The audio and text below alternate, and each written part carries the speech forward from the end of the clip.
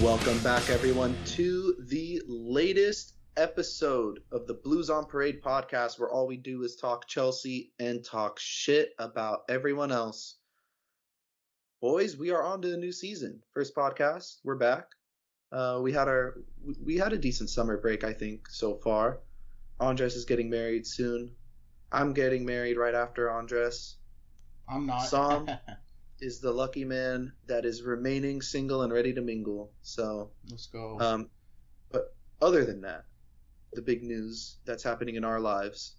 How are you guys doing? Like, what's going on? Dude, Zach. I was like, this guy's gonna go straight into the pod without even asking. No. I care about you personally. So That's I'm very asking, kind. how are you, Andres? I'm good, man. No. How are you? Like, how are you really? I don't think you understand the question, Andres. Yeah, He's asking, think how about are it. you?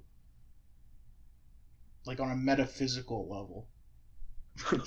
Sober? I don't know what the question is. I survived my bachelor party this weekend, Okay, there you go. and today we got our wedding license. So, been busy past week. There's no turning back. Wait, does wedding license mean you're officially wedded, or what? What does that mean? No, it's a document that like the officiant that will conduct our wedding ceremony will sign and Oh, give back to the right. state. Got So it. it's like the document that I need to give to our officiant. So So it's like- pre-approval.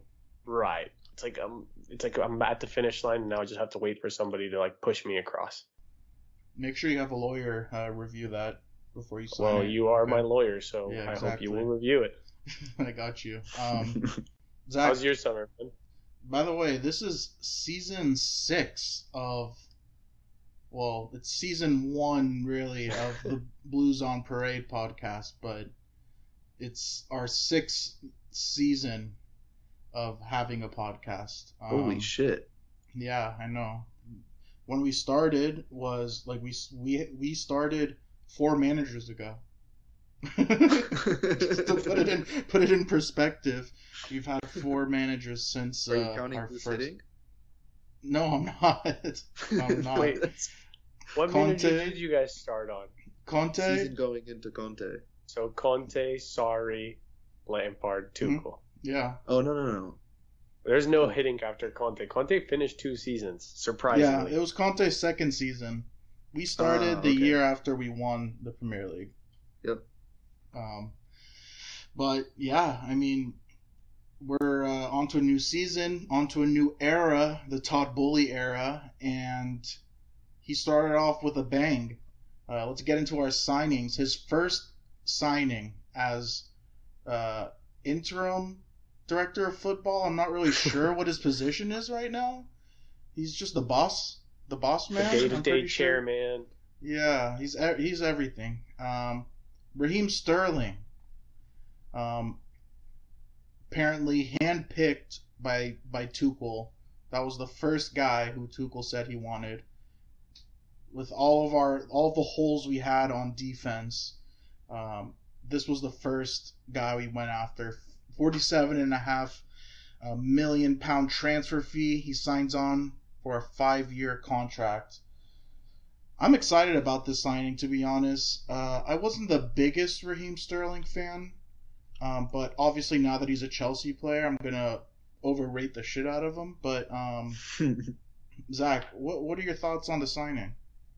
I'm kind of like you. I always made fun of him, and I always think of that Eden Hazard video where he's making fun of him when Yeah. he's warming up, and he kind of has his hands like out to the side with The the limp dinosaur wrists. arms, That's right. kind of like how, the dinosaur arms. It's kind of like how Raheem Sterling runs. But look, overall, this is a top class signing. I don't think there's any other way around it. And you'd be pretty hard pressed to find anybody that knows anything about the game and thinks 47 million isn't a good price tag for a player that has potential player of the season quality. So with that being said, he's 27 years old. Yes, he's on big money, but this is exactly the profile of player that we want to sign if we're looking to add competition to the squad. It's not somebody that is young and up and coming or young and relatively unproven. This is a guy that's been around the league a while now. He's already played at 2 major clubs prior to coming to Chelsea, so he fully understands what he's getting himself into. won trophies. He's been part of trophy winning teams. And he just kind of gives us this new look attacking wise.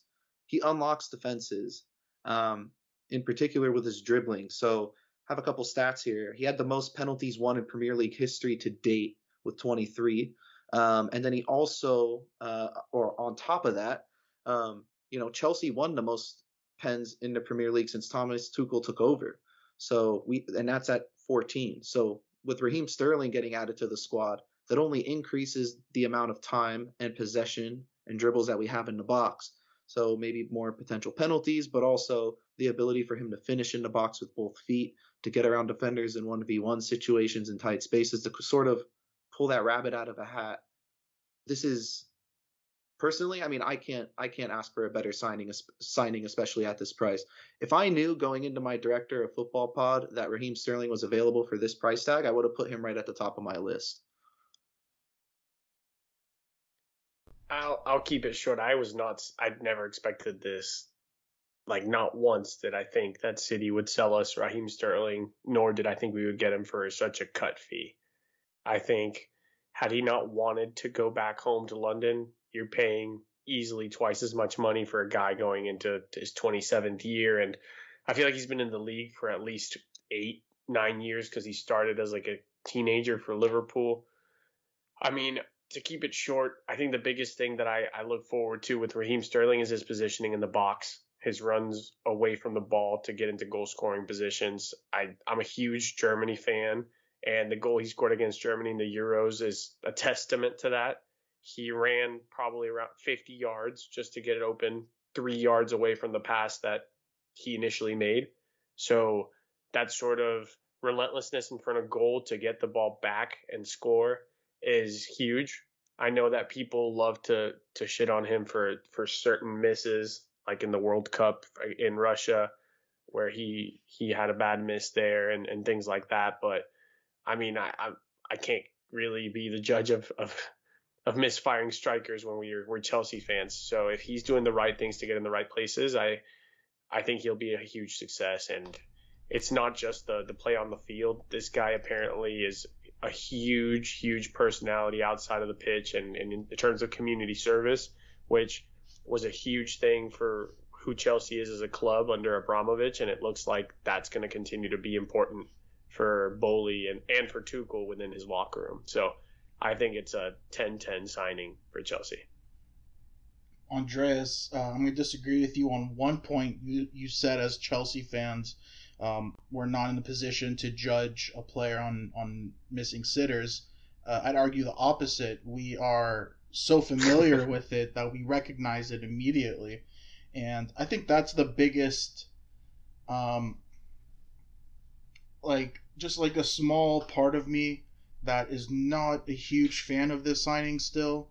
Like, I do like it, and I'm very hopeful, and I think that there's definitely like an opportunity for him to flourish in our system. But I mean, having a guy who is known for missing sitters alongside other guys who are known for missing sitters. I mean, you guys have heard of MSN, BBC, some of the great front lines. We're gonna have SMH. We're gonna have Sterling, Mount, and Havertz. SMH. And I think we're gonna be doing a lot of SMHing throughout the season.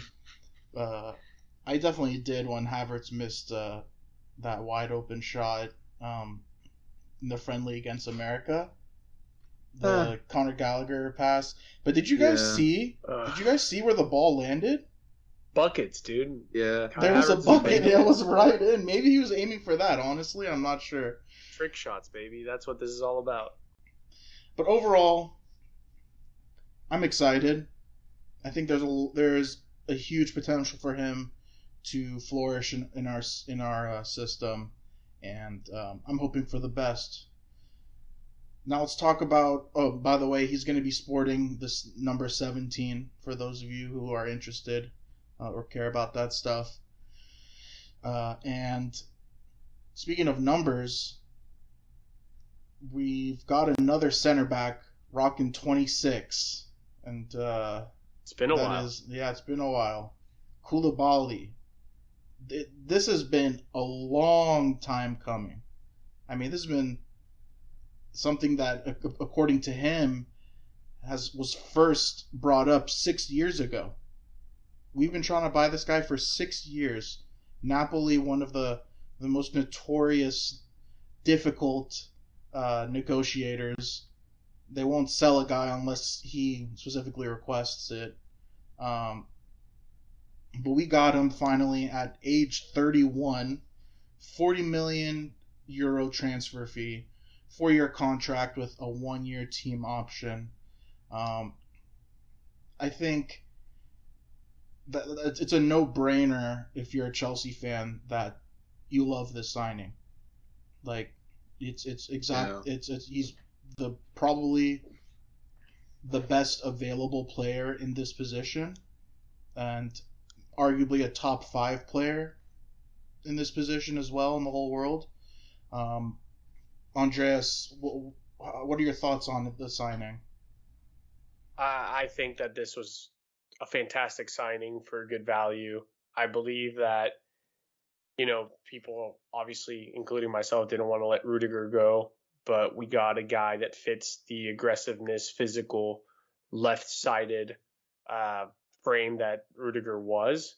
Maybe you can say he's a little bit more calm and calculated with his tackles, unlike Rudiger, who is known for just being kind of like a speak first, think later kind of guy in terms of how he plays on the pitch. But on top of adding that physical presence and just kind of safety on the left side, Koulibaly has a passing range much like Thiago Silva's. And on top of that, he's also a threat on set pieces. So I know Rudiger scored a header here and there, but to think that, like, for the first time in a while, we have now Thiago and Koulibaly on the pitch at the same time. I can't think of having so much of an aerial threat as that since the times of Ivanovic and Terry on the pitch together. So for me, I think that's a huge, huge bonus because, when we get into those games where you're playing a Newcastle that has like 6-foot+ center backs, we're usually the team that lacks height and power when going in for those set pieces that can be the big difference for a team parking the bus. So for me to have someone like Koulibaly, who almost propelled Napoli to a title challenge by adding goals in the air, I think that's something that people don't really think about from a defender, and is an aspect of his game that I'm looking forward to adding to the team's arsenal. I think it makes it even more important since, I know Kai's a threat in the air when the ball's in play, but specifically on set pieces, he could be lightweight sometimes. So having that extra size in the back to sort of compensate always helps. Look, I said this before we recorded. I think this potentially could be the signing of the season. The fact that Rudiger played so well last season and then left us was obviously devastating. And, before we signed Koulibaly, we were all sort of thinking, well, who the hell could we sign that can possibly come in and pick up where Rudiger left off? Because let's be honest, Rudiger was playing like a top 3, top 5 center back for the whole of the last, 18 months or so. So Koulibaly is one of those guys that can come in and completely fill the void that Rudiger left. Now, he does bring a different personality type, like he said, Andres. He's a little bit more calm and collected as opposed to Rudiger, who's more of a shithouser / free spirit on the football pitch. But the experience that Koulibaly brings, and you couple that with, Thiago Silva and whatever other center back they decide to pair with them, if it is a back 3, that third center back is just going to be able to learn so much off of those two guys. I can't remember a time where we had this much experience in the back, and it makes me excited. So for me, out of all the potential signings, no matter what signing we make between now and the end of the summer, I think this is for sure the nailed on sure thing signing that we've that we can expect out of all of them. This is a guy that's going to come in and play well no matter what. There's no doubt in my mind about it. And you look at the price we got him for in comparison to the price that Bayern eventually got De Ligt. It's a no-brainer. Stop going after De Ligt and go after him. He's a fraction of the price. He brings all the experience in the world, and he ticks every single box that De Ligt does as well. So For me, this is good business, and the fact that we stayed away from a bidding war and stayed away from paying a record transfer fee for a center back is amazing, because we turned around and we made the sensible deal instead. And not just that, it's a center back who the last 2-3 years has kind of stalemated in terms of his growth, while Koulibaly, who is supposed to be the aging one, has been considered overall a top 10 center back in the world in the same time period. So consistently. Yeah. And I think this should be mentioned too. You know, a couple of years ago when we were linked to him, I mean, all those years we were linked to him, but specifically the year Liverpool got Van Dijk, we were linked to Koulibaly, and people were saying that Koulibaly will be our Van Dijk signing. That's the exact. So just to give you guys an idea of the caliber of player we're bringing in, this is a top dog in terms of center backs in world football. You'd be hard pressed to find, you know, more than you could count on one hand that are better than him. It's hard to compare the two signings just because Van Dijk came from another Premier League team. He had the experience in the Premier League, and this is going to be Koulibaly's first time in the Premier League. So I think there is that question mark, which is valid and fair. A couple of things I just wanted to touch on based on what you guys were talking about. The whole De Ligt thing. I was listening to the London is Blue. They had like a mega pod, and I think they were talking to Simon Johnson about, you know, whether this is a sign for a new transfer strategy policy for Chelsea, where before we were dead set on one player, and the other team would know that, and they'd use that as leverage, and they'd stick to their ridiculous asking price. They wouldn't move, and we would eventually pay it. Whereas in this case, we went from Koundé to De Ligt to Koulibaly, who was probably our third or fourth option, I think, in the transfer market, which is not saying, you know, not discrediting him, because the other players are also fantastic. But I think that is kind of a little bit of foreshadowing of a sign of things to come. Just not stuck in a bidding war with ourselves, you know? One thing that you're talking about in the change of transfer strategy too, I mean, we just talked about how hard it is to negotiate with Napoli, and De Laurentiis and some others whose names weren't like mentioned so far talked about how dealing with Boli directly has been such a breath of fresh air compared to the last few years under Marina. Like, you know, as fans, we always try to twist something into a positive. We're like, oh, we're the silent assassins. Like, we work behind the shadows and stuff. But in reality, apparently we've been just a huge pain in the ass to deal with. And Boli has come in, kind of breathing a little bit of fresh air into negotiations, and has been kind of matter of fact, instead of leaving, you know, the clubs that we're pursuing a transfer from in the dark and not communicating and not giving them any updates. So, you know, I know Marina did a good job overall, but it also shows that we weren't doing the best possible job to get the targets we were wanting. It wasn't that the other team was necessarily playing hardball with us. It sounds like we were the ones kind of just screwing ourselves over a bit at times because we were trying to be too tough instead of trying to truly open a full negotiation. So props to Boli for making someone like De Laurentiis actually, you know, listen and take an offer so quickly, because the Koulibaly deal was done in like 36 hours. And, you know, I'm not going to add anything upon what you guys talked about as far as his leadership, his defensive prowess. I think you guys did a good job explaining that. But the one thing you guys were, I think Andreas mainly was talking about how he was a goal scoring threat, and he hasn't really been as of late. Last season he had 3 goals in all competition. The year before he only had 1 goal in all competitions. He had 0 Serie A goals, and I know he was injured as well. The year before that, he didn't have any in 2019-20. And then in 2018-2019, he had 1, or 2 actually. So it's been 5 years since he's had, one of those. In 2018 he had 1, 2, 3, 4, 5 goals.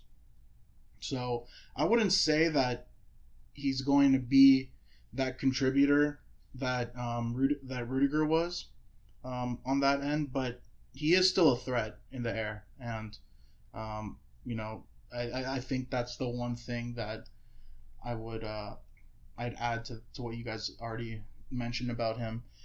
But just talking more about transfer targets, I do want to quickly discuss the whole Rafinha saga, because that was unbelievable.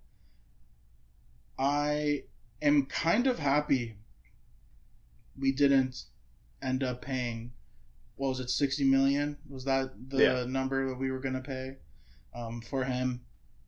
Because I personally don't think he's worth that amount. I think we got a better player in Sterling for less. And I think that's amazing business for us. I just want to say, fuck Barcelona. They are an entitled club. They probably won't exist in 3 years. Is that reasonable to say? How the fuck are they able to buy players, man? I don't care what kind of deals and how much money the deals are worth. You announced over 700 million in debt. How do you make that up in less than a year? A lot of people are giving them upfront credit for 25-year deals, dude. Like, they are selling their soul to the devil. They sold 15% of their TV rights for their next 25 years to be able to secure Kessié and Christensen only. Like, the shady business, the part of how they're getting money isn't the thing that's making me really disappointed with Barcelona. It's the way they're treating their current players. Like, we'll talk about Frankie de Jong later, but they paid 75 mil for the kid, promised him the world, and now they're telling him he's not in Miami tonight. He wasn't part of the traveling team, and they're forcing him to accept a move elsewhere. Like, they made all their captains restructure their deals during the pandemic. They still owe PK money. Umtiti, because he got hurt, they villainized and completely ruined his career. So to me, okay, they're not going to be better than Madrid this year. They're not going to suddenly win the Champions League, and they're just digging themselves a bigger hole. Christensen and PK are going to be their starting center backs. Come on, let them continue to sign all this shit. They have 8 players that can only fill 3 positions now with Lewandowski, Aubameyang, Ferran Torres, Ansu Fati. You have 7 center forwards, Depay, 16 wingers, Rafinha, Dembele. It's chaos. They don't know. They put themselves in a shithole, and now they're just digging until they can find their way out. So, and to add on top of it, they're also offering a pretty lucrative deal to Dave, which is causing us even more problems. They want Koundé also. Yeah, and they want Koundé. I mean, apparently they don't want to get into a bidding war. They want Marcus Alonso. Yeah, but I mean, they're, I think Dave, they're making it a really hard decision for him, because obviously we love him, he loves us, and he would love to stay. But I think the opportunity to play in his home country for a club like Barcelona and to make more money, if I'm him, it's kind of a no-brainer, right? The better move for him is to leave. Yeah. It's kind of a no-brainer. Here's my thing, though. I get it for Dave, and I think he should ride into the sunset, be home, try to make the World Cup. No hard feelings. None. Zero. Here's my question. When has, and this isn't a slight to Dave, because styles vary between clubs, so when has Dave ever played tiki-taka football? I have a better question. When has Marcus Alonso ever played tiki-taka football? Right. So those 2 moves, let them go. We've been trying to push Alonso. Every summer we're trying to find a club for him. If this summer Koundé coming in is the way that Alonso gets out, so be it. I think Barcelona is a crazy thing. The thing for me with Rafinha is that it went from done deal at Arsenal to done deal to us. So we made fun of Arsenal fans for making all these photoshops of Rafinha and Arsenal jerseys. Then we did it, and then 24 hours later, wait, pause, Barcelona might be in there, and it took like a whole week to resolve that. And it's just like, damn, we got, for a lack of a better term, we got cucked by Deco and that was freaking the exact Rafinha. word I had in my head too. I don't know how else to describe that. They and just he scored played us. today too. And he scored today for them. Scored and assisted twice in his debut. So good for him. God, whatever. He took a massive pay cut to go there and beat Dembele's backup.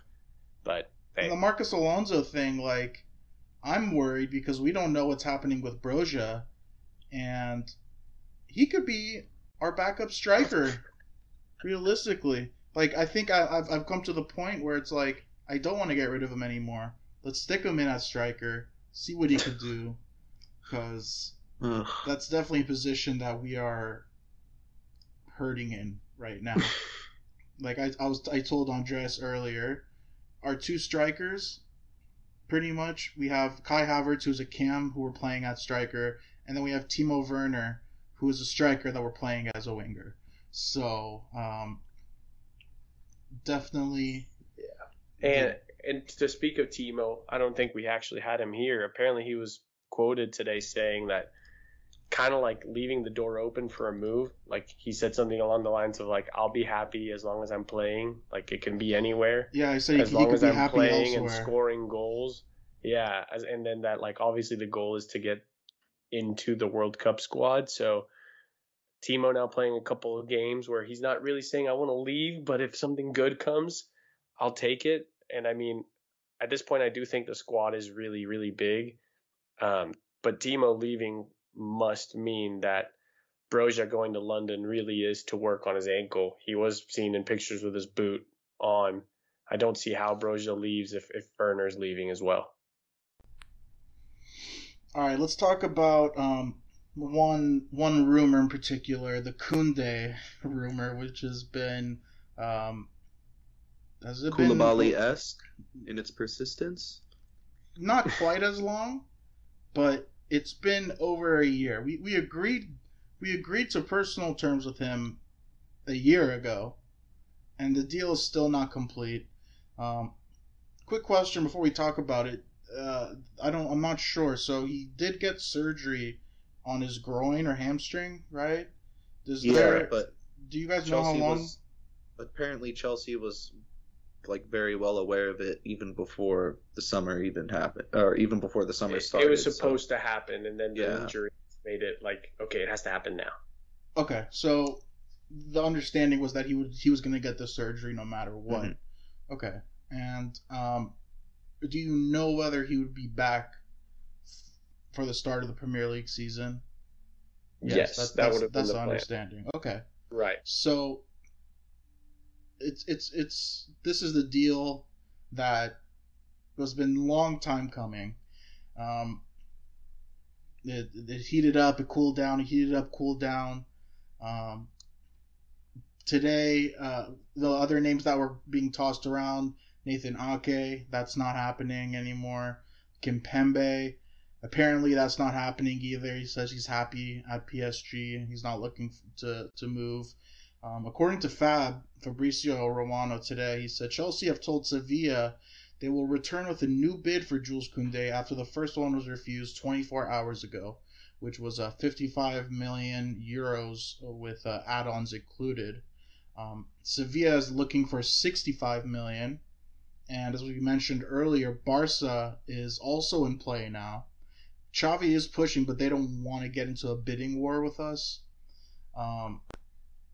So, just imagining that back three of Koundé, Thiago Silva, and Koulibaly, that is making me drool.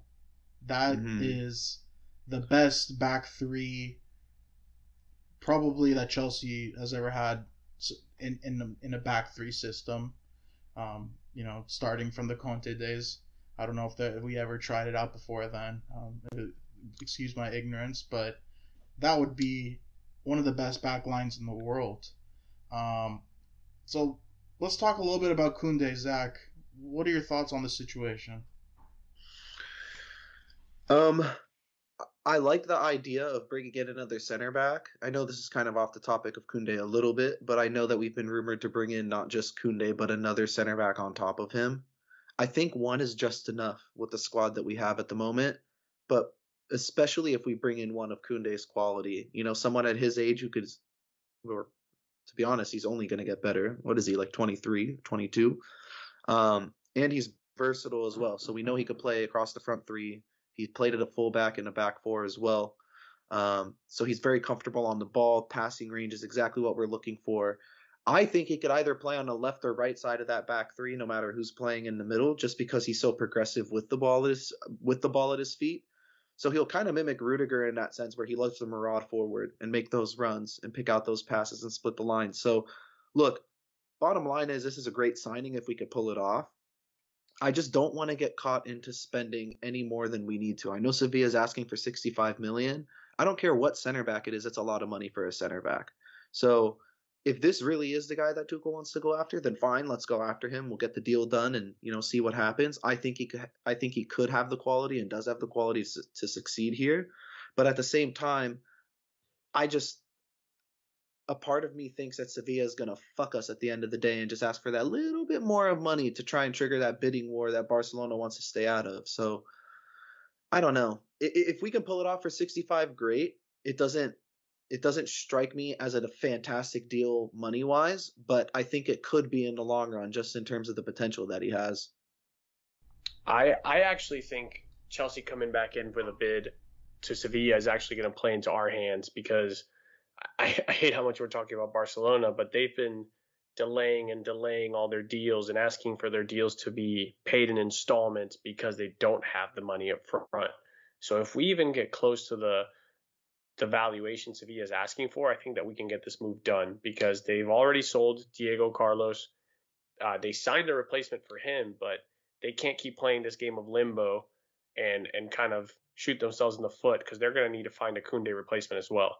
I think Koundé might have his feelings hurt a little bit that we've delayed this so much, but at the end of the day, he wants to play here as well. Now, the one thing about Koundé, I think he will play on the right side. That's where he played every single time out for Sevilla, same with France.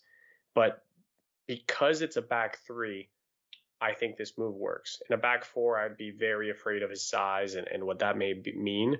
But in a back three, this reminds me of how under Conte, Aspie was the right-sided guy, and he was there to pocket the kind of quicker wingers. So to me, I'm extremely excited about this move. Reece and Koundé can interchange. Zach mentioned Koundé is good at driving the ball forward. If he has the space, Reece can just cover for him real quick. He's perfectly adept at right center back, and you'll have Koundé bursting up the sidelines. So yeah, the back three of Koulibaly, Thiago, and Koundé on our strongest day is beyond memorable, and I think that we are setting ourselves up to have the stingiest defense in the Premier League. And if that's the last signing that we get off this year, do you guys think that is a successful transfer window? It won't be. I think we need one more attacker. I think at the end of the day, whenever the Rafinha stuff was out in the air, it was always supposed to be Sterling +1. And that's the thing that kind of worries me. Hakim Ziyech is being negotiated off to Milan, and Sterling is technically a left winger. So is Pulisic. So is Cho. Who covers the right wing if we're not going to force one of those guys to play on the right side? So I really, really hope that we're still targeting one more potential right winger. I know Mount can do that in a 3-4-3, but Mount can't play 100% of the minutes. So I'm hoping for at least one more attacking player. And if the rumors of Frankie de Jong are there and we are smart to kind of hop on the opportunity, I don't think it's a crazy position of need. But if we're going to get a good deal on that level of talent, much like how we did on Kai, it only makes our midfield stronger. I think that him and Kovacic in a midfield double pivot in a 4-2-3-1 could be very formidable. Could also work in a 3-4-3. I just think that if that sort of talent is out there and he wants to come here, you can't really pass up on it, especially when two of our center mids are on the back end of their careers. Yeah, it sucks that I mean, definitely our midfield is our strongest position right now. I mean, bringing Conor Gallagher back as well. I mean, I know Tuchel loves him, and I mean, apparently he wanted to bring him in last year. He wanted to bring him back, but the club said that he would benefit more for playing more minutes at Crystal Palace, and I think that was the right decision. But yeah, I mean, the Frankie De Jong stuff, it's exciting.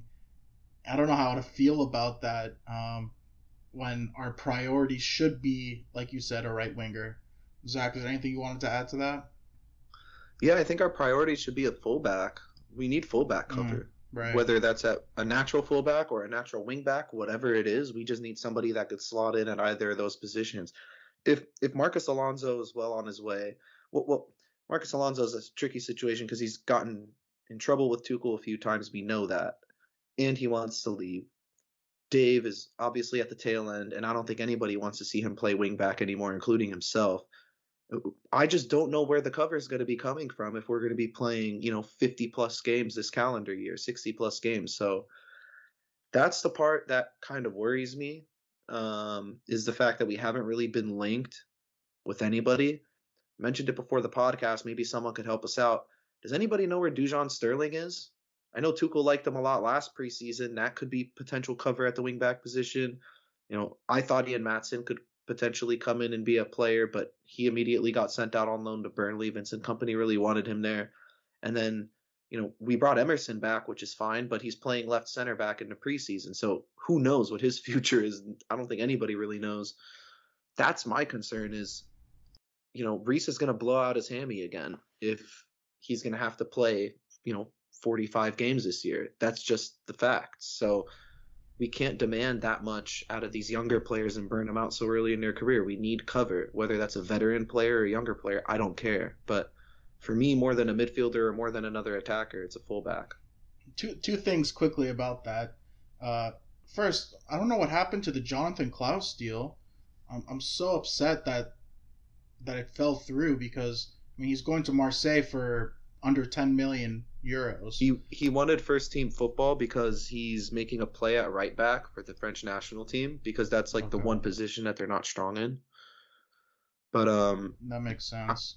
But still, I get the frustration. £8 million is a fucking joke. I mean, even if you get that guy for a year and a half at $8 million is a bargain nowadays. And then the second thing I wanted to say, and I'm serious about this. This isn't a joke. Kennedy looked okay.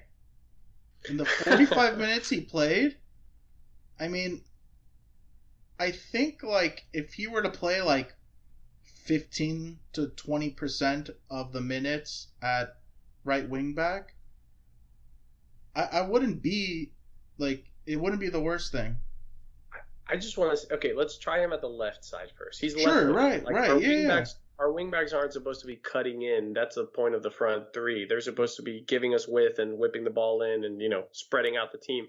If Kennedy's playing left wingback and he makes Emerson get kicked out, great. I just that's a part of preseason that's so tricky, man, because under Lampard, Ross Barkley looked like freaking prime Zidane that offseason. And it's one of those things that it's Kennedy's always had that left boot that's pretty strong. Can he do it? He had a few minutes also at the end of last year where he also looked semi-decent in the Premier League. So it's just I think there is definitely a chance that he could contribute this season. And if we don't for me, it's contribute in the same way Malang Sarr contributed last year. Sure, no, that's better. He'll be better. 15% of the minutes, 20% tops. Okay, but okay, then I'll raise you this question. We have mid-table club on a Saturday, Champions League on a Tuesday. Do you play Kennedy as a wingback against the mid-table club on a Saturday and feel comfortable with it? Yeah. I don't know. I don't know. We never felt comfortable with Malang Sarr, and he started against Man City and did pretty good on a 90-minute performance. So, this would be Kennedy's now. He's had a half a season under Tuchel. If Tuchel learns to trust Malang Sarr, it's not out of the realm of possibility. I just think you're right. We don't have a concrete answer. Tuchel hasn't even come out and given us a concrete answer as to what the wing back backup looks like. Emerson is back, so technically he's Chilwell's, but are we really going to put a left footer in Kennedy at right wing back all the time? Like, that seems like we're really forcing him to. He's going to have awkward angles with all his passing being Or that is Tuchel wide just on the like, right. sorry to cut you off, or is Tuchel just still so in love with playing Cho out there that he's just going to kind of count on Cho to be a wingback this season? But Cho played in the front three in the first match. Yeah, and honestly, I thought he was going to start at wingback. I was surprised to Mhm. see him starting up front.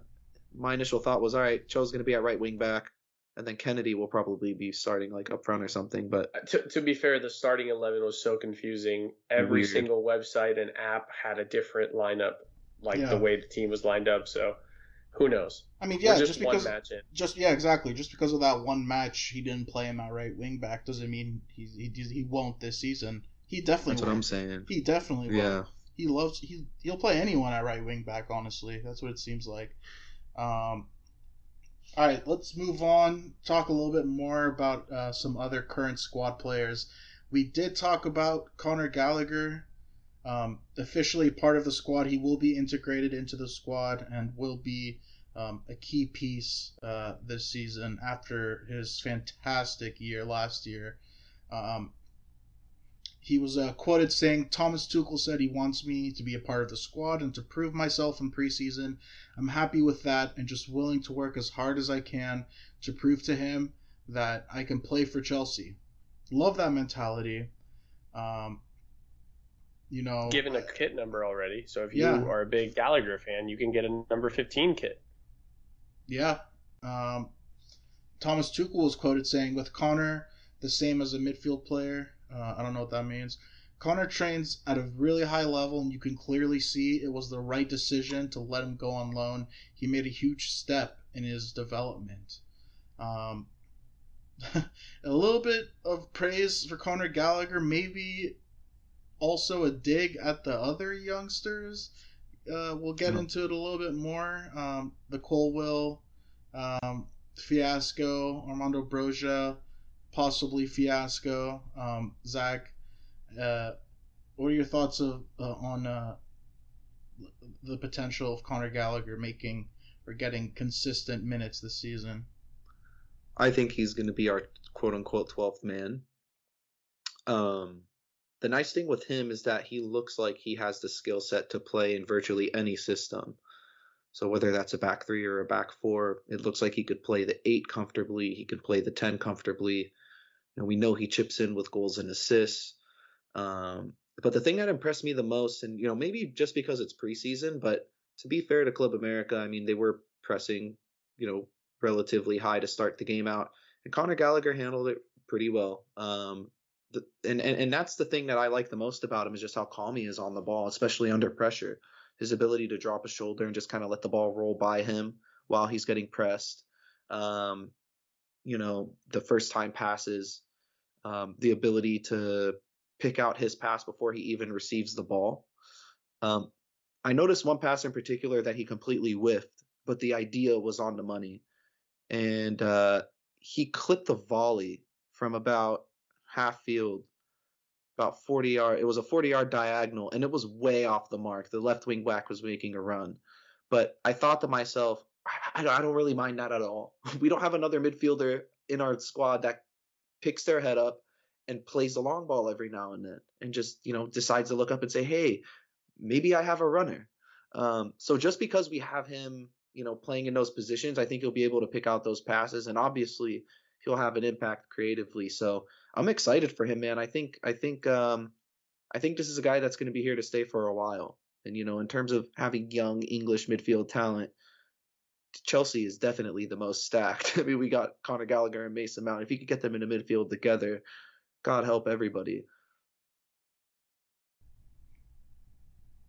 Andreas, anything you want to add on to that? I'm excited. I think that he can play in the pivot. I think he can play in the front three. In a back four, I think, like Zach said, a double 8 of Mount and Gallagher could be really fun.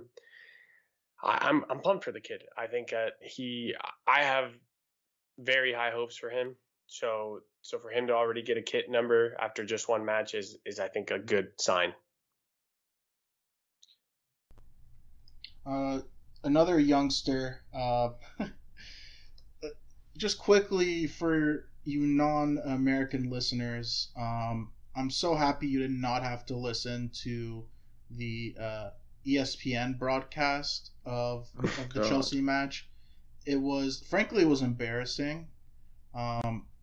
From the mispronunciations to they called Ethan Ampadu a young promising English center back when he's Welsh. So and a natural midfielder. Yeah, and to top it all off, the stadium in Vegas, after Mason Mount's beautiful goal, put his name as Mason Hunt. So we couldn't even get that part right. Frankly, they're trying so hard to make the sport popular in America. You can tell with this tour, the new owners, they're doing a really bad job. I know all of these like blunders are non-Chelsea blunders. It was ESPN and the stadium and stuff, but still, come on, you guys are got to get our shit together before the World Cup, man. Yeah, we cannot embarrass ourselves. 4 more years. We have 4 years to get our shit together. And we can't have Christian Ronald scoring a goal for Portugal. Okay. Suey. Christian Ronald. Suey. But Ampadu. Speaking of Ampadu, he was quoted saying that he will play in any position for Thomas Tuchel in order to help, in order to make and help the first team. He's been impressing Thomas Tuchel in training, apparently. Andreas, I know you're a big fan of the young English center back. What are your thoughts on him this season?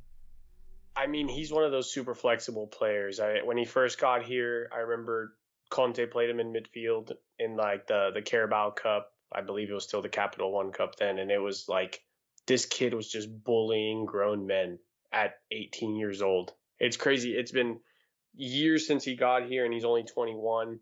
I think that his loan at Sheffield is undervalued because he got to play across a back three, and at times he looked really good. He didn't get crazy amounts of minutes at Leipzig, but then when he played in the Champions League, he stepped up and just balled out, and I'm pretty sure they won that match. At Wales, he plays DM in a 4-3-3 and looks completely comfortable in that position. And then he gets put into the back three here for Tuchel for the first time, and I thought he was immaculate back there. I think that if we were trusting Christensen to back up Thiago Silva, I think this guy can be the Thiago Silva backup and be better than what Christensen was putting out for us. I think that he was actually trying, passes that were progressive. I think that he was trying to take some more risks from the back instead of just trying to keep 100% completion rate by passing it sideways.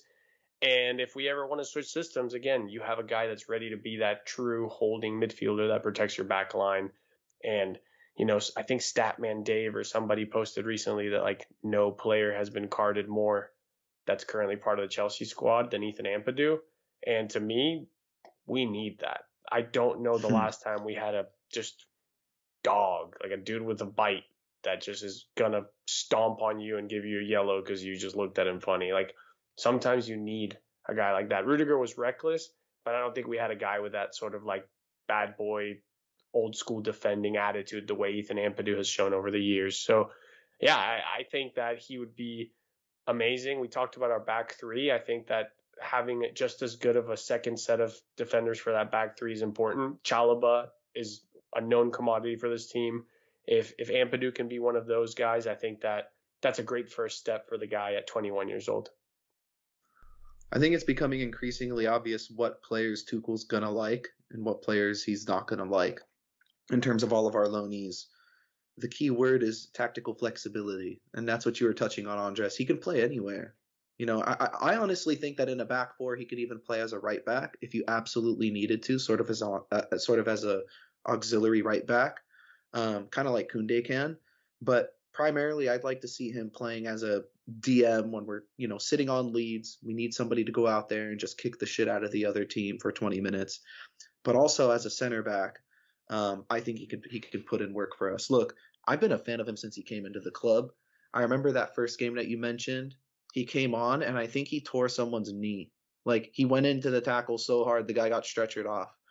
And that's just the exact profile of a guy that we need to come off the bench. You want an intimidator, you want a shithouser, but you also want somebody that's technically good as well. So, Ampadu sort of has that full package in that sense. The fact that he's played in the midfield is great because it means he's calm on the ball, and we saw bits and pieces. With his passing, he's not afraid to put his laces through the ball. I mean, he really zips those things in there. So those midfielders got to be ready. Guys like Jorginho specifically looked like he had a really good connection with early on. I know Jorginho is the type of player that makes himself available for that, short, that short pass to sort of break the initial press anyways. And I think maybe having a guy like Ampadu in there that has a sort of vision similar, not exactly the same, but similar to Thiago Silva or David Luiz type, where he can look, pick his head up, and split those lines is going to help us. So I think just like Conor Gallagher, I'm sounding like a broken record, but again, this is another guy that I feel like can be here for a while if Tuchel's reign is for, another few years here. I can definitely see Tuchel falling in love with him the same way he fell in love with a Mason Mount and the same way that he's falling in love with a Conor Gallagher. He likes the guys that put their heads down and work and, roll their socks up after a challenge, not bitch at the referee. That's the type of profile of guy he's looking at. And we talked about Trevor Chalobah as well. You just look at what he said about all these new incoming players saying, well, that just means I got to train harder and work harder. It's that mentality that Tuchel's drawn to. And I think all of these players that we've mentioned have fit that sort of same profile. And I think that's the profile for a trophy winning, successful club. So we're bringing those characters in. Now they're in and around the dressing room, and I think it's only going to be a net positive for us. So good on Ampadu for getting into the squad. I think it's not crazy to say that he could eventually push for a starting spot at some point this season. If, one of our center backs do go down with an injury, it'll be between him and Trevor Chalobah for, that third center back spot. So I'm excited for him. Yeah, I mean, with all of that competition at center back now, we were left in a spot at the end of last season not knowing how many center backs we'd have this year. Like, we really realistically had one or two. Now it seems like we have a center back problem with too many. And one of the players in particular who's not, who doesn't have that mentality that you talked about right now, is Levi Colwill. And the saga right now with him, Athletic dropped an article saying that Levi will seek to leave Chelsea if the club signs more defenders.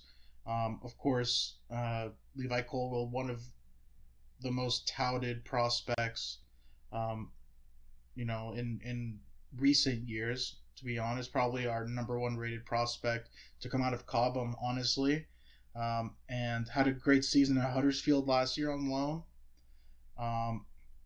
I would love to keep him, but he's 19 years old and he's not looking forward to the competition of fighting for a spot. And I mean, in all honesty, if we bring in Jules Koundé, he's not getting that spot over Jules Koundé if we spend 65 million on him. We're not bringing in that guy to play a 19-year-old over him. But I think his insistence on pushing for a move was really it caught Chelsea Twitter on fire, because we have PTSD from letting young players go before giving them an opportunity and them flourishing, and I'm worried about that too. I think if any deal happens, there must be a buyback clause. But Andreas, what's your thoughts on the whole situation?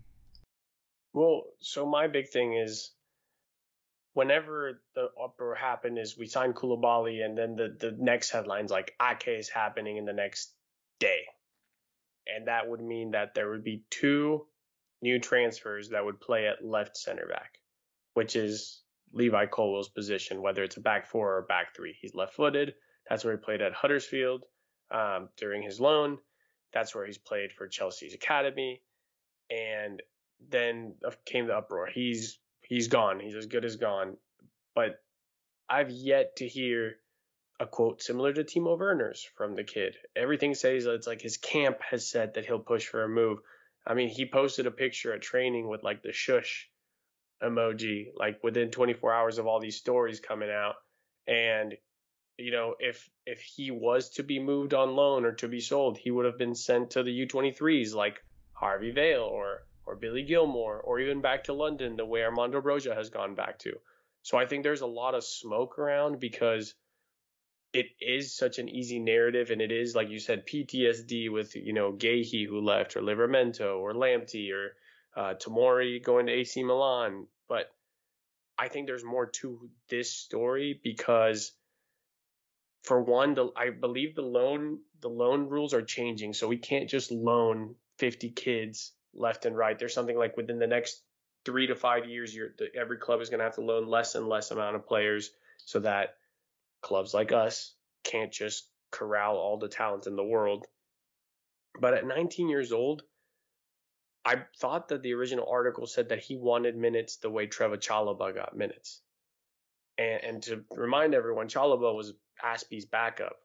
Like, he was never supposed to be starting in the back 3, and he earned his way there. Now, I'm not saying that he's going to outstage Koulibaly, but maybe the plan isn't for Koulibaly to play in the left side. Maybe Thiago isn't going to get as many minutes, and Koulibaly will be in the middle sometimes.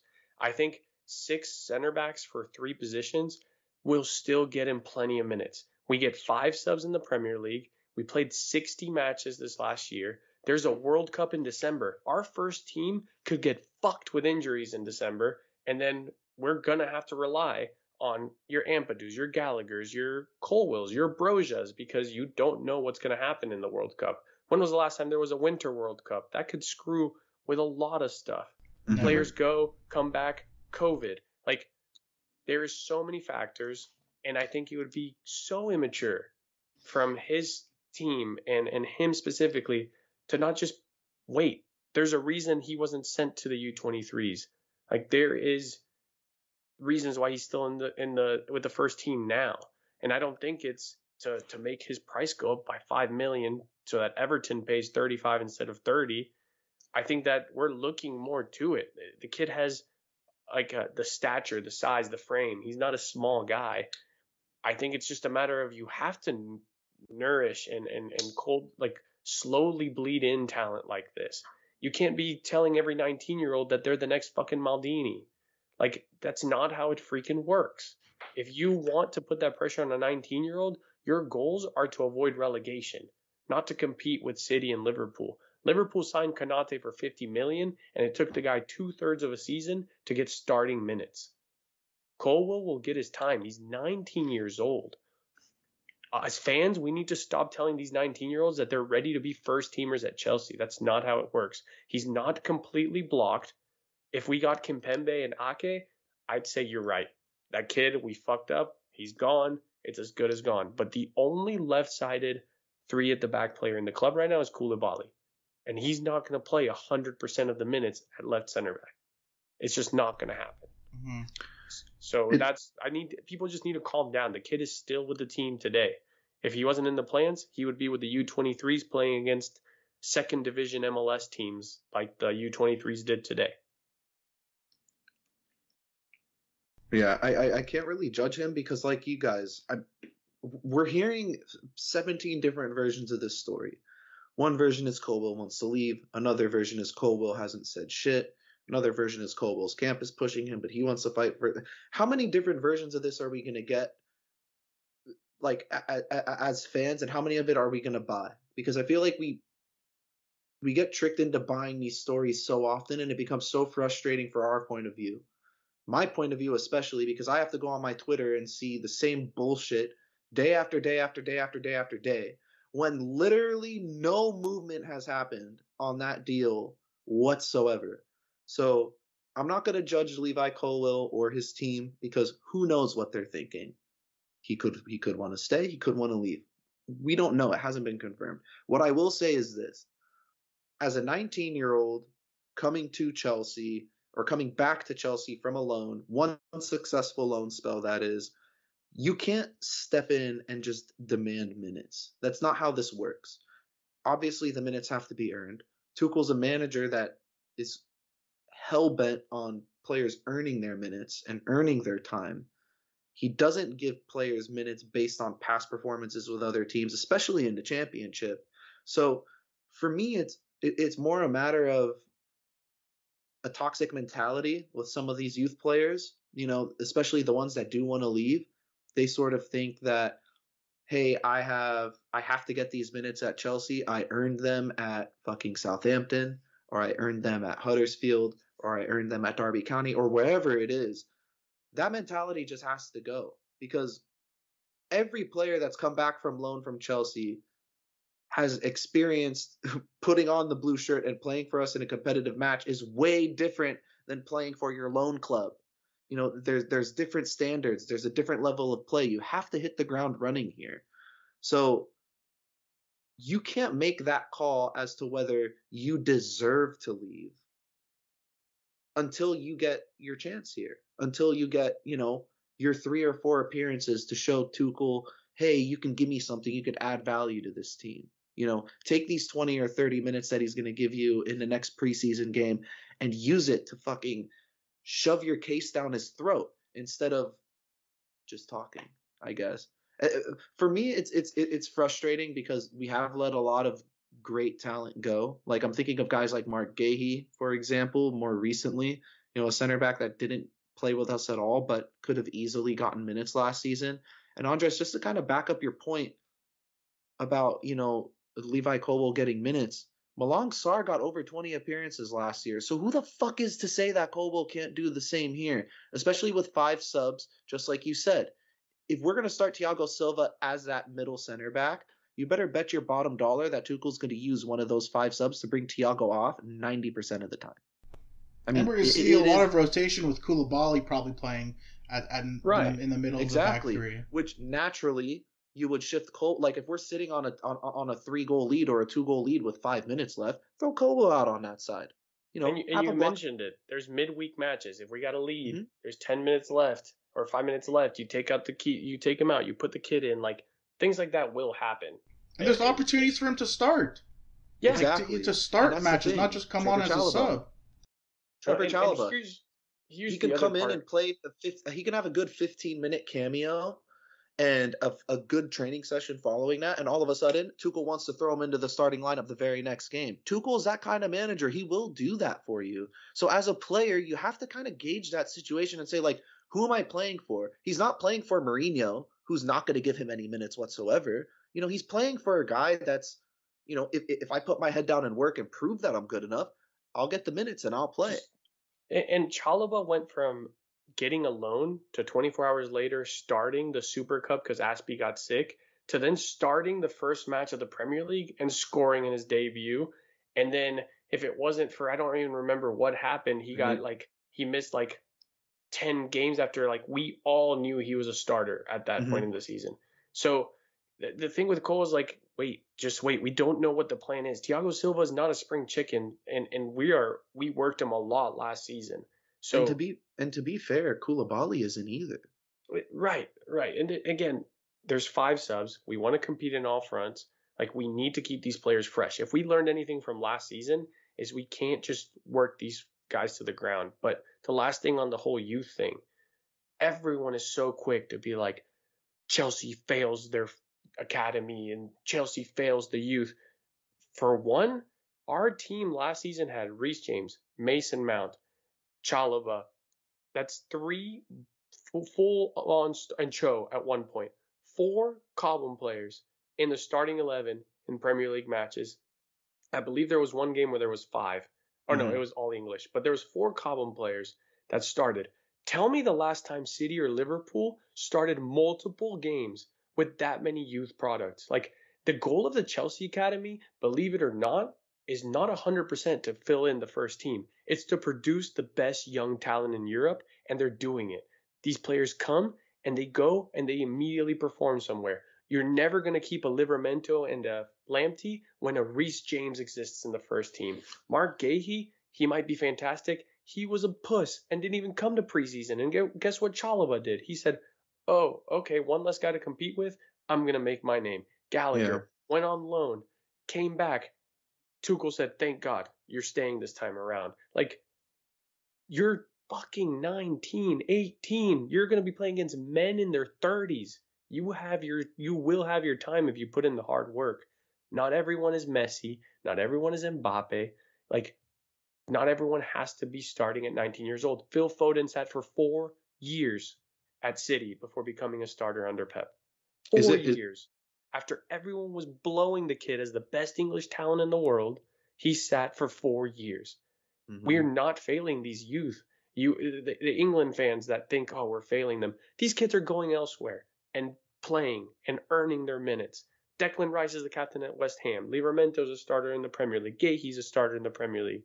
Like, Chelsea's academy is not a failure. And if we're trying to compete with the best of the best, we're going to have to buy players sometimes too. It's just how it works. My thing is, people are so delusional if they think that every single player that passes through the academy is going to make our first team. You can't have it both ways. If we really want to be a team that challenges for not only the Premier League but the Champions League every single year, we're not having 11 Cobham products in our starting 11. That's just not going to happen. You'll be lucky if you have 3 like we did have. So to go out and say, oh, every single youth player needs a pathway to the first team, bullshit. I'm calling bullshit on it every single time, because the player has to be not just good. He has to be spectacular. Mason Mount spectacular. Reece James spectacular. One of the best in your positions in the world. Bottom line. So you can't just kind of come in and demand, hey, I need these minutes. No, they got to be earned, because you're not just walking into like a Southampton or, a mid-table or championship club. You're walking into Chelsea Football Club. You're playing with the best players in the world. When international break goes around, the whole first team disappears. Like, it happens for a reason. You're playing with full-fledged internationals and grown-ass men, like Andres said. It's just so frustrating. And I think this whole argument, I think I could speak for all of us here, definitely speaks to the Broja situation also. Yeah. It's bullshit. Yeah, I mean, the rumors are that he's most likely gone to West Ham. Apparently, David Moyes has been given £150 million to play with this off season. I don't know. Have they bought anyone? Anyone of note at least? Not too sure. I'm sure they've definitely done moves, because there was a point where us and Everton were the only 2 teams to not buy a player. So they've definitely bought someone.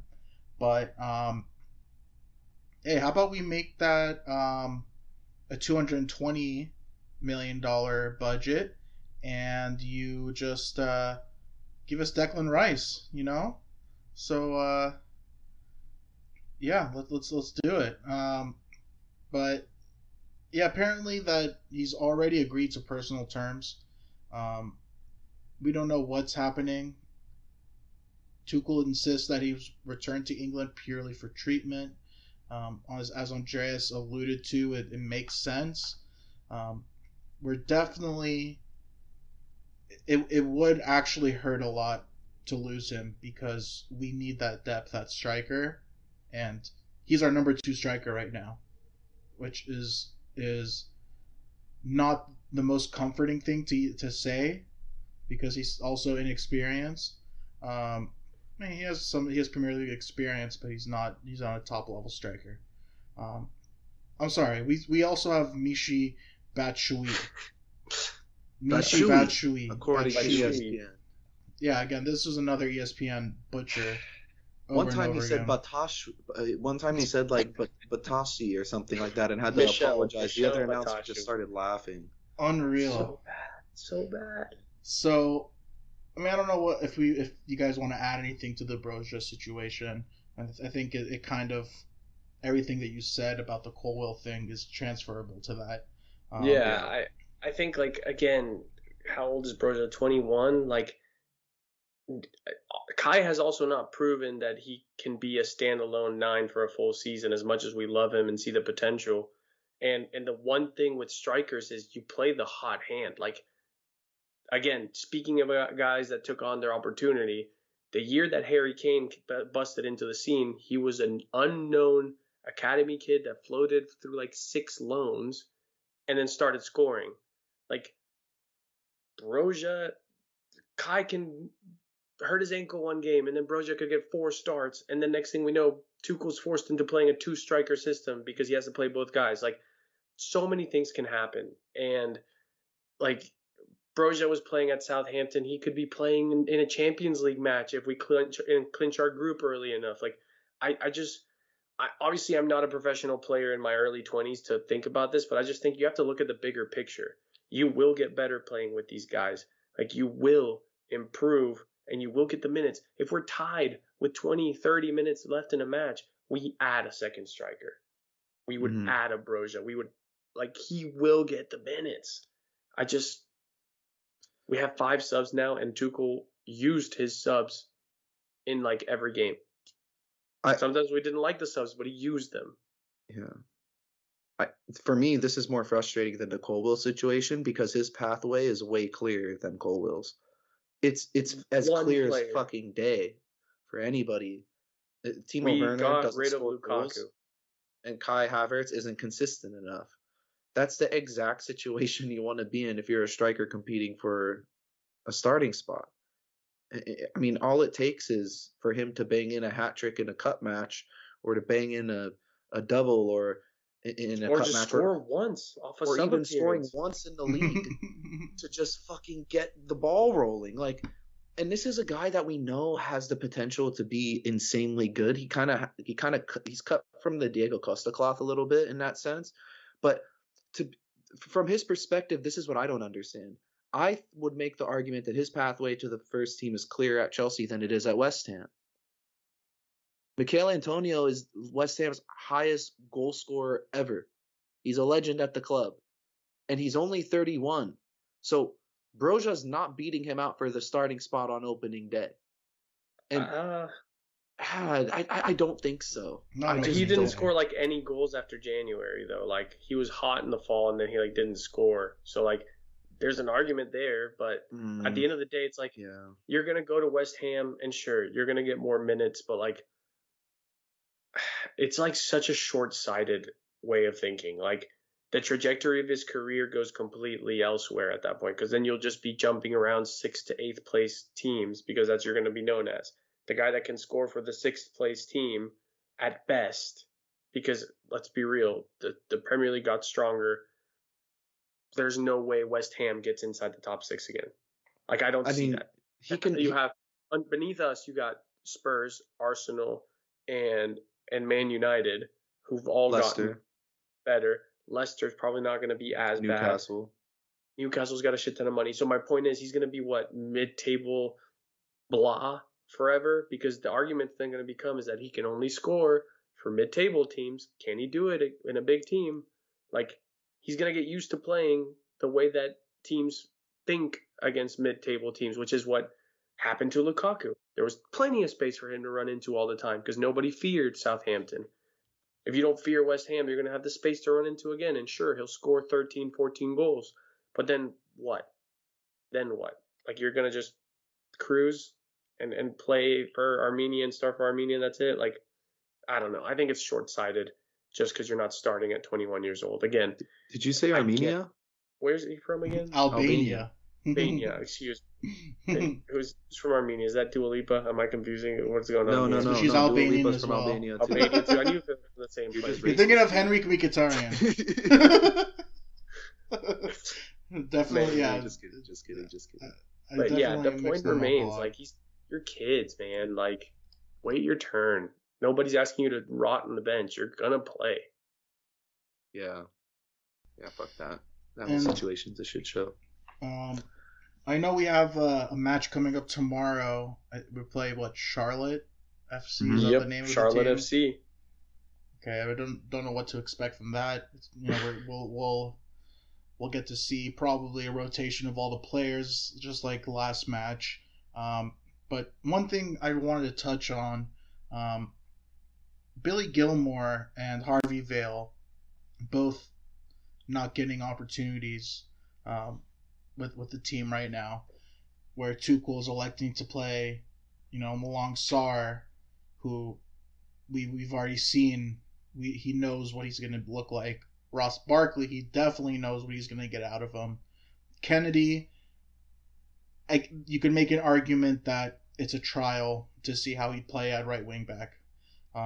But with Billy Gilmore and Vale, I think these preseason friendlies, it's a trial to see how these guys are going to play with the rest of the first team. You don't need to see what Barkley is going to look like. You don't need to see what Malang Sarr is going to look like.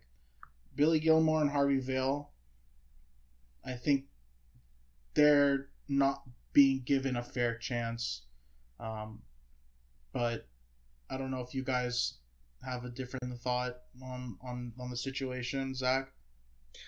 I mean, with Billy Gilmore, I've been pretty adamant since last season's disaster loan that he might need another loan to make himself not just more confident, just to sort of establish a better name for himself in the Premier League.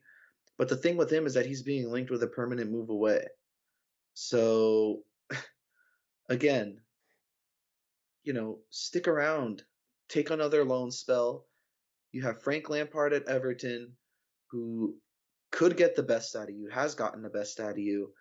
If you want to, and for him especially, if you do want to transfer away and you want to stay within England, go on a loan to Everton, get on the good side of the board over there, and convince them to buy you at the end of the season. How isn't that a crazy idea for someone like Billy Gilmore? Instead of just asking for a permanent loan right now or a permanent transfer right now, it's low risk, high reward for you. You can take this chance, play a year on loan. Lamps is going to give you minutes somewhere. Especially if you go to Everton, you're going to get minutes at that club.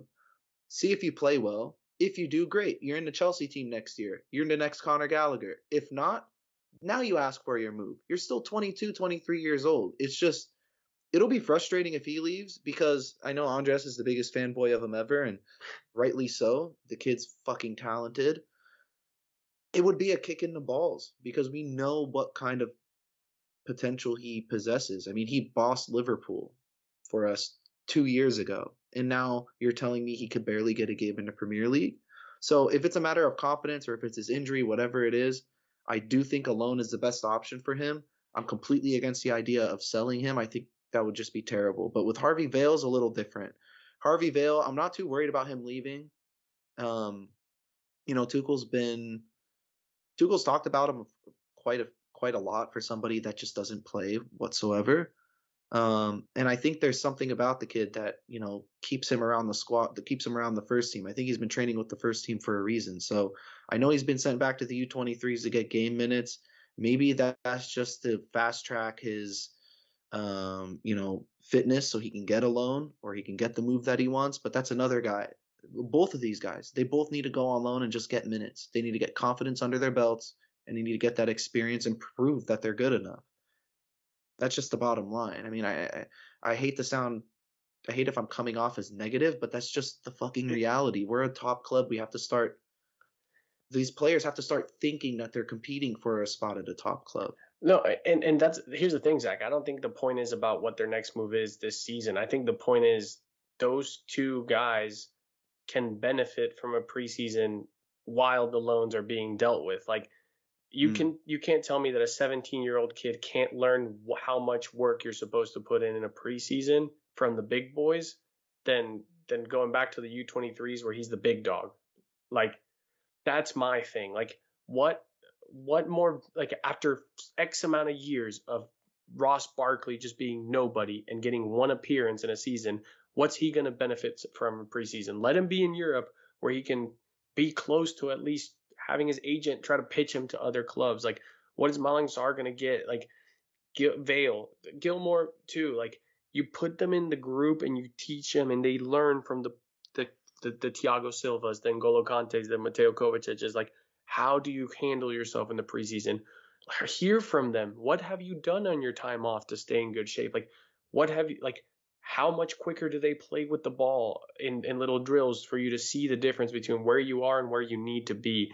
Like, those are things that I think are valuable to these kids. Let them feel that they can be here, because at the end of the day, we fuck up if Ross Barkley steps on the pitch at Chelsea. Like, why is he here? Michy Batshuayi, why is he in this preseason? I don't care. Like, Harvey Vale can play striker. Why is Michy getting those minutes? Like, I agree what with you on is that the front. benefit there? Like, let them learn without promising them that they'll be in the first team. Harvey Vale gets a championship loan this year. Billy Gilmore knows he needs a new loan. Like, that's just how it is. And both should look at a loan. You talked about Gilmore looking for a permanent deal. Conte and Jorginho may not be here this year or next year. They may not be here. That's 2 center mids. So to me, it's just let those guys have the experience of a preseason with the team to see where they need to get to. What does it take to stay here? Rather than like, hey, you're surplus. Bye. You can go be lazy and be the top dog with the 23s and not learn anything this summer. That's why this pisses me off versus like the difference with the Colwill and the Broja. Like, these guys could have gotten something out of the preseason without us having to promise them minutes. That's all. Yeah. I mean, from that front, I completely agree. Why not give them the time? There has to be something else brewing. You know, it can't just be shit luck on their part. There has to just be more to the story that we don't know. But we don't have that because we're not insiders. So sorry to disappoint you all. But that does bring us to the end of this episode, guys. We did get through it. There is a preseason game tomorrow, as Sam mentioned, against Charlotte. We'll do our best to record after that. Hopefully, we should have another signing to report if all the signs are true. So if you're not already, make sure you're following us on Twitter at Blues on Parade. And until next week, we'll keep the blue flag flying high.